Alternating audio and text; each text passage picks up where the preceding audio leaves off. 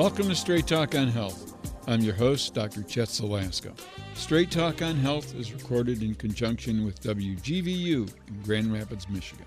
I examine the world of health, whether it's research that makes the news, another miracle diet, or a new food fad.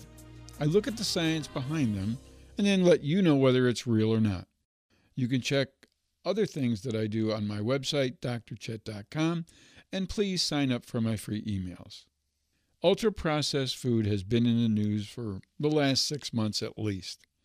I know I've done at least one Straight Talk on health, with that being the primary topic this season. Defining what it is, explaining why nutritionists and scientists believe that it is bad for our health. I happened to find a book that in some ways made me extraordinarily angry, and at the end of the day set me up for a nice challenge. I'll get to that in a little bit. The title of the book is Ultra-Processed People, The Science Behind Food That Isn't Food. The author is Chris Van Tullochen, and it was published this year in 2023. The first part of the book goes through an explanation of what ultra-processed food is, how it is developed over the years, what's actually in ultra-processed food. Then it turns to ages of eating, and why being overweight and unhealthy is definitely not our fault. So it isn't about the sugar or exercise or willpower.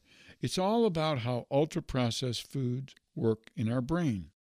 Then there's a whole litany of things about how it affects our body and on and on and on. What caught my attention, though, was that he, in conjunction with the university, decided to find out what would happen if he ate a diet of 80% ultra-processed food and 20% of what he never really talks about in the book. Given his passion for ultra-processed food, I don't know what vegetables or fruits or whole grains he might have been able to slip in. They went through a period of adjustment for 30 days and took a whole lot of physiological and biochemical markers, not just simple body weight or percent body fat, but also every kind of test you can think of, from cholesterol to blood pressure to many other blood factors that are not typically tested but appear to have an impact on hunger. Then, for the next 28 days, he ate ultra-processed food at 80% of his caloric input, along with 20% of whatever else is not considered ultra-processed food. Now, his definition of ultra-processed food was a little bit off or weak, in my opinion. To him, if there was one ingredient that you couldn't find in a well-stocked pantry, then that was considered an ultra-processed food. Foods with sodium would be found in the typical pantry, but things like artificial binders to keep food a certain shape, artificial flavors, and artificial colors would all be cast under the category of ultra-processed food. Well, what happened to him after 28 days? You would have thought that he was near death, the way he described it. He had gained weight, over 7 kilos. He was constantly constipated. He had developed anal fissures, most likely due to the chronic constipation and other digestive issues. He could not sleep well. Not exercising was a foregone conclusion because he had no energy to do so, and he became obsessed with getting enough of ultra-processed food on a daily basis. There's one more thing that you need to know. He ate ultra-processed foods ad lib. Well, what does that mean? Ad libitum is a term used in nutrition research to mean that the animal under question, mice, chimpanzee, or in our case humans, that are in nutritional trials are allowed to eat as much as they want. And the way he described what he ate, one could understand why he would gain weight. Let me just give you one example. He described eating frozen lasagna and other frozen prepared meals. He didn't just eat the lasagna, he also then licked the serving dish that it came in.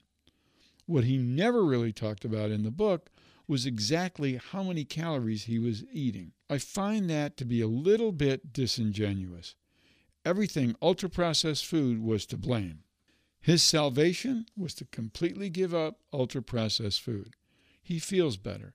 He has more energy, and so does his brother who had the same disordered eating issue that he had. It's a very nice story.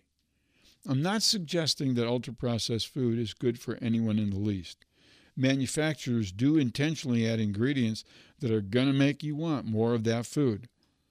But I'm also going to say that based on his N of 1, we don't know whether it's the ultra-processed food or whether he just ate too much. So I decided I would take on the challenge myself. I was going to eat as close to 80% of ultra-processed food as I could using his definition, with the rest of the 20% unprocessed or normally processed. There's just one difference. One of my overall goals for 2023 was to get my weight to a normal body mass index. The reason is simple. People who attain and maintain a normal body weight live longer, have fewer health issues, and appear to get around a lot better than people that are carrying even an extra 30 to 45 pounds. So I used the National Institute of Health, National Institute of Diabetes and Digestive and Kidney Disease Body Weight Planner to estimate the calories I needed to reduce my weight 30 pounds by December 31st, 2023. It's the best caloric estimator for weight loss because it allows you to select specific activity levels, plus add in the additional exercise you're willing to do. My caloric goal to lose the weight I wanted to lose over 5 months was about 1,800 calories a day. Technically, it was 1,782, but I rounded up. I began buying cereal, Frosted Flakes, and Fruit Loops. I also used almond milk because if anything is ultra-processed, milk from soy, almond, or oats is. I bought plain white bread, similar to that childhood favorite, Wonder Bread. I bought frozen meals with as many ingredients that you can't pronounce as I could find. I drank calorie-free energy drinks and soda because while they don't have calories, they are full of artificial sweeteners, which fall into that ultra-processed food category. I ate sausage, even eating liverwurst. I haven't had that in 40 years, but it still tasted great on white bread with mustard. So did bologna. The only thing that I did differently was I recorded every calorie, at least rounded to the nearest 5 calories. It isn't difficult to control the salty, crunchy umami flavors I favor in chips and the like. Just buy individual serving bags with 100 to 140 calories per bag and just eat one of them.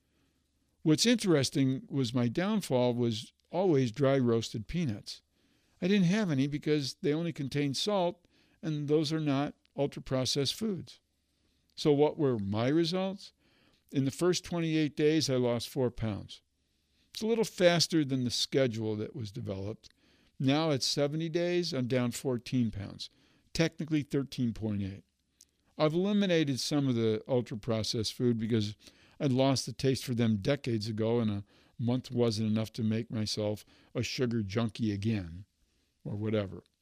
However, I have gotten an affinity for tomato sandwiches, plain white bread, Roma tomatoes, salt and pepper, Hellmann's mayonnaise. Even better with fresh basil from my garden. Did I have any issues? The lack of fiber slowed down elimination a little bit, but no energy or other issues that I noticed. I'm on course to reach my goal, ultra-processed food or not. Is ultra-processed food bad for you? Is ultra-processed food good for you? I think the answer lies somewhere in between. I encourage you to read Dr. Telekin's book because, though it's really more about an eating disorder than anything else, it's fairly well researched with references you can check out for yourself. As for me, it confirms what I've always said. A calorie is a calorie is a calorie.